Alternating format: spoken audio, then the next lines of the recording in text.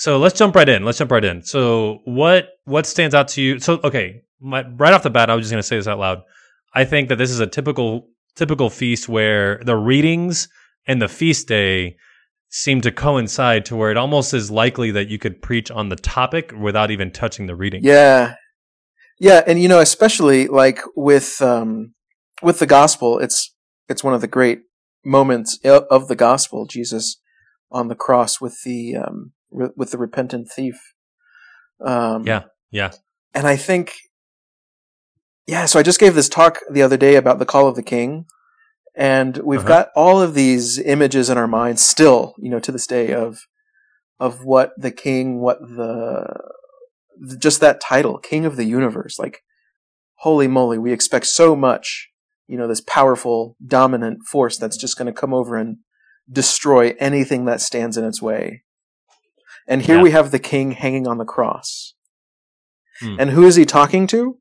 But those that are the soldiers and this thief. Yeah. And those are the people that he's hanging on that cross for. That's such a role reversal. And that's power. That's might. That's what the king has come to do. Yeah, absolutely. I think I focused also on, Jesus' role on the cross and just thinking about how what's on full display on the cross is his show of mercy to the repentant thief. And so, the traditional language of the cross is the throne upon which from which he reigns, and what does he pronounce? He pronounces words of judgment that are salvific, right? Words of judgment of mercy, which as king, he rules from his mercy seat. This is the seat of mercy that he is, that he's doling out mercy to criminals from the vantage point of the cross.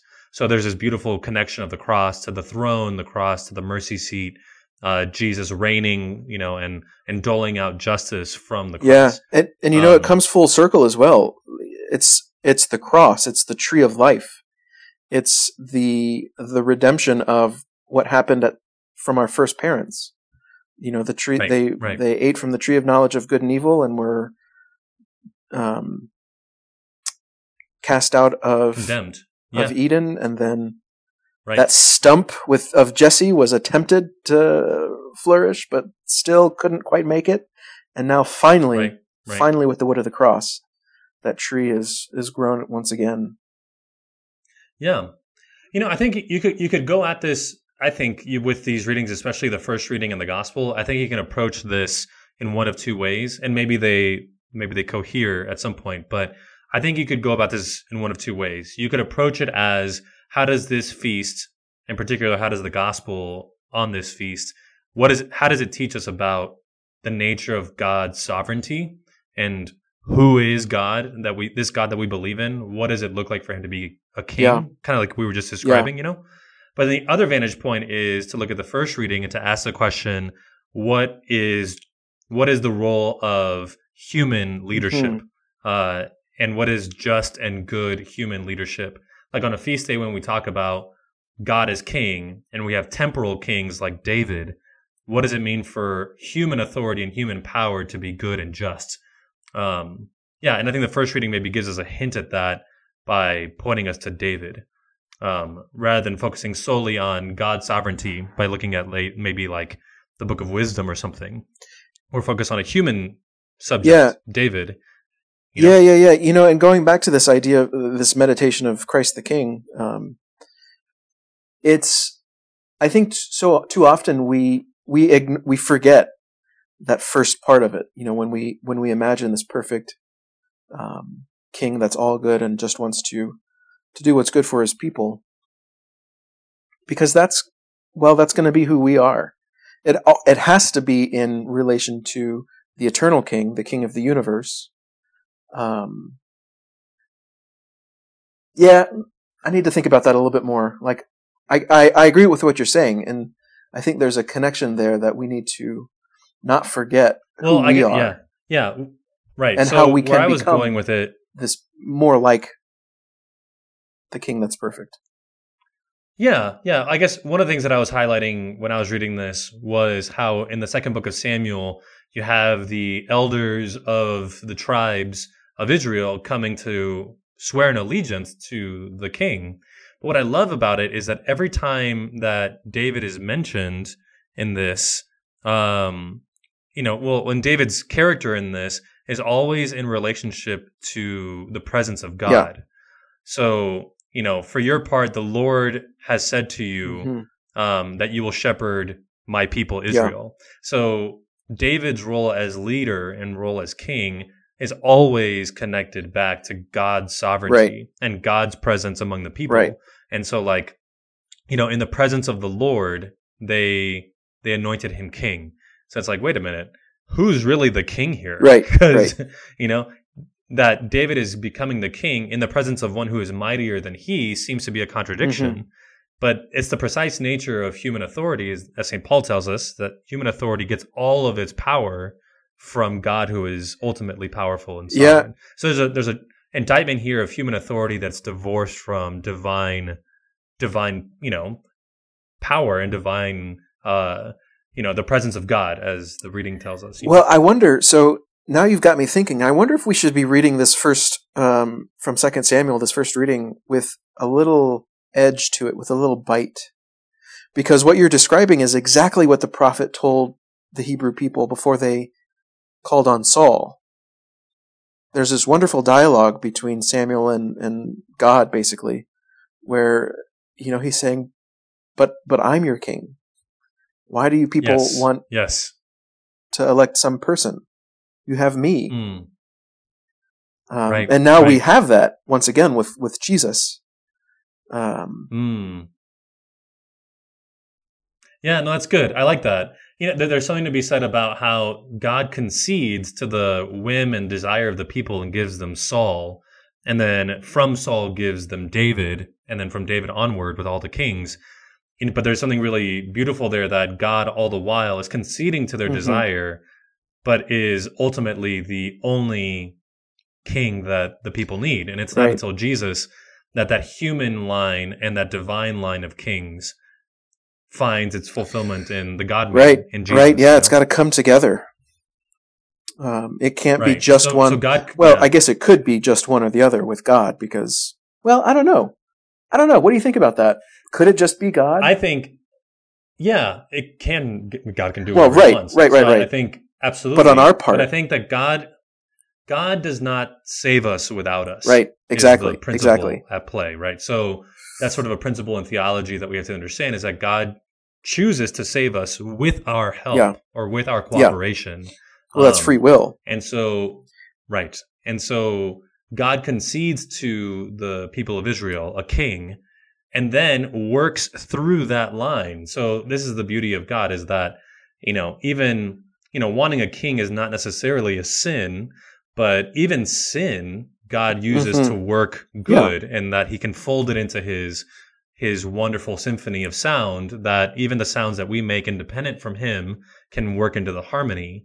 Well, similarly, our desires for temporal authority and power, God can work with that, and he can bring good out of it. So was it in God's original design to have human kings ruling his people? I don't know. God's outside of time, but ultimately God works it into the story, in a beautiful way with our cooperation.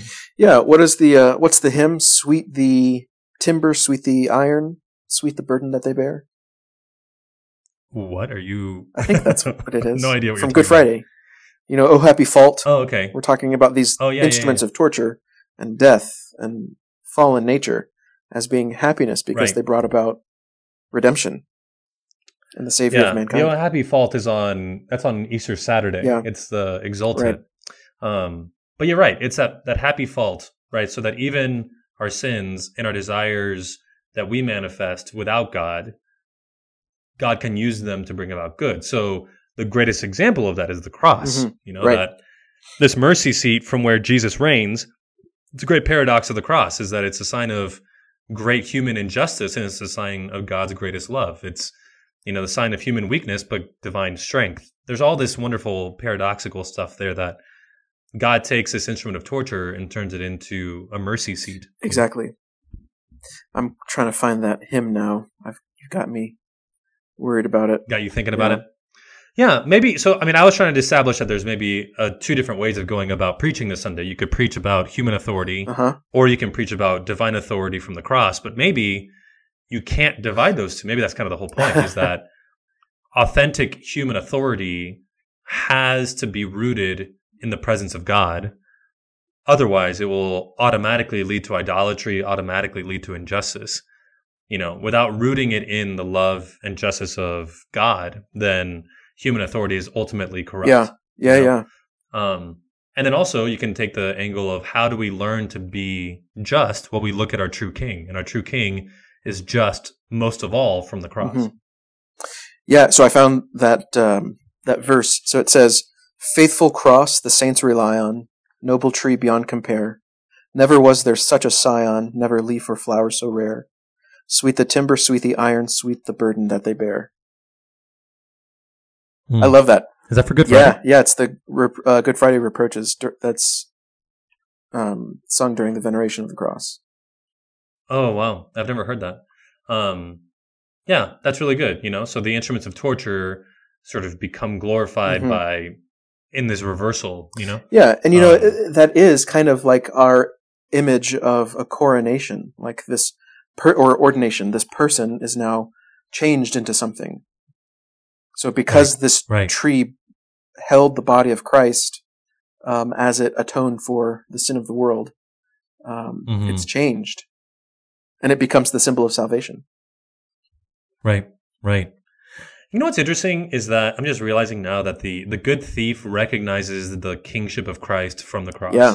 Like he says, "Lord, would you let me, Jesus, remember me when you enter into your kingdom?" Like, maybe we could fill in the gaps in the story. Maybe this guy had heard of Jesus before. Maybe he had seen him work miracles.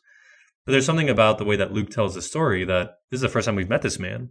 And presumably he's seeing Jesus for the first time hanging there. And he recognizes his divinity. He recognizes his kingship from the cross. Maybe that's the point of Luke here, is that only from the cross will you see his true kingship. Well, and we get that in other moments, like when any of his post-resurrection appearances, they don't recognize him at first. And then specifically with the disciples on the road to Emmaus, he's recognized in the breaking of the bread. Right.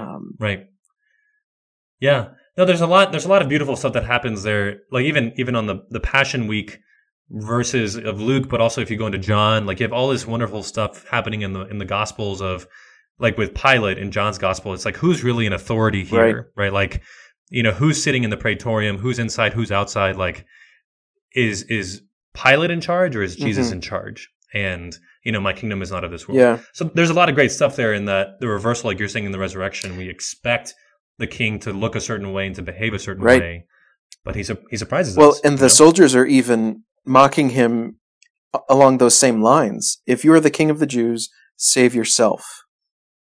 He's not just saving himself. He's saving, kind of what the thief says, save yourself and us. Yeah. Like, he's actually going to do that.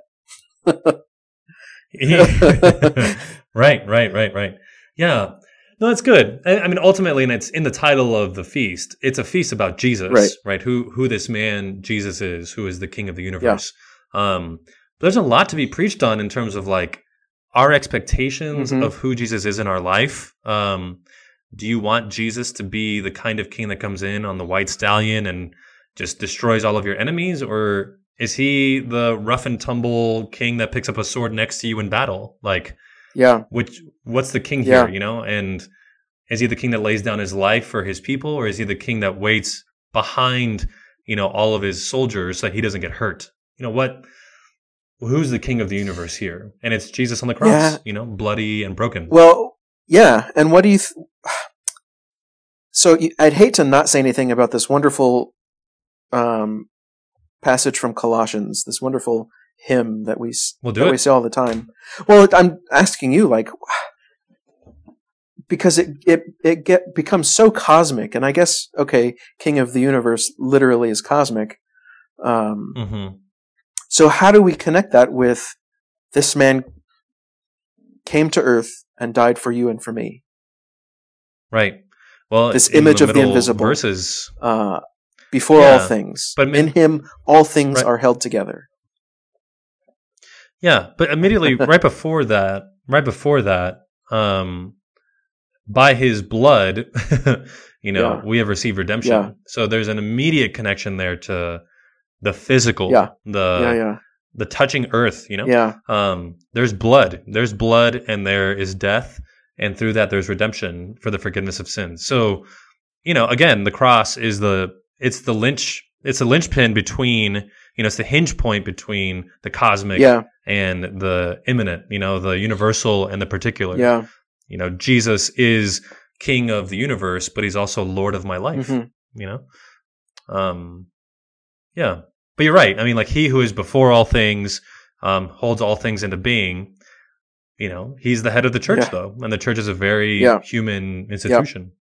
But again, going back to your, to wondering, how do we look at this? Even in this letter of St. Paul, he talks about he delivered us from the power of darkness and transferred us to the kingdom of his beloved Son.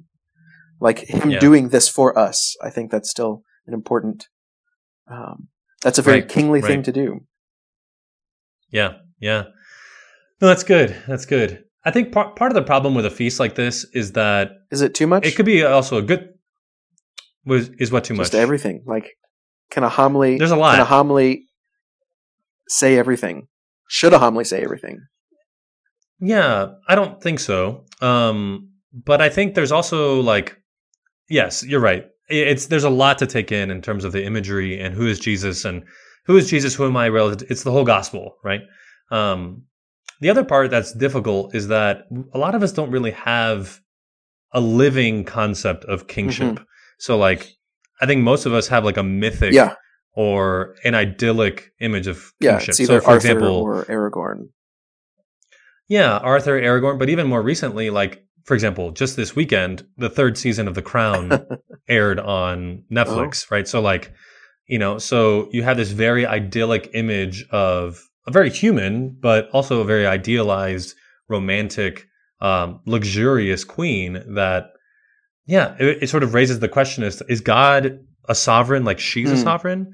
Or is God's kingship somewhat different? It raises questions there, I think, for a lot of us who come from very democratic... Like, I live in a country right now where there's a king, but the king is very much a figurehead, much like in England. And God's not a figurehead. Right. So, like, God gets in the muck, so... And that's part of our problem, is that there's a lot of... I think the biblical image of kingship needs to be brought back into our imagination. I think David is a great way of doing that. Absolutely. He's a shepherd, he's a worker, he's a sinner, but, he's a lover of the Lord, right? Like, he's a man after God's own heart. Good. All right, man. Any parting thoughts? Yeah, just one, and this may be a fun Twitter poll / question to pose. For feasts like this, where they are kind of thematic, how heavily do you rely on just the homily to get that point across, or how are we able to emphasize the various prayers and even perhaps the hymns that go along with this feast? Yeah, because they're very particular. Yeah, that's a good question. Like, on Good Friday, do I lean on the readings, or do I lean on the fact that it's Good Friday and everyone already knows what we're here for? Right. No, that's a good question. I think for my money, I mean, the readings this week are so rich. Like, you could spend your whole life on this gospel, Absolutely. So anyway, we'll put the question out there and see what people say. All right. Anything for you? Sounds good, man. Anything from me? No, I'm good. I think that's it. That's all I got. All right. All right, man. Till next time. See you later. Peace.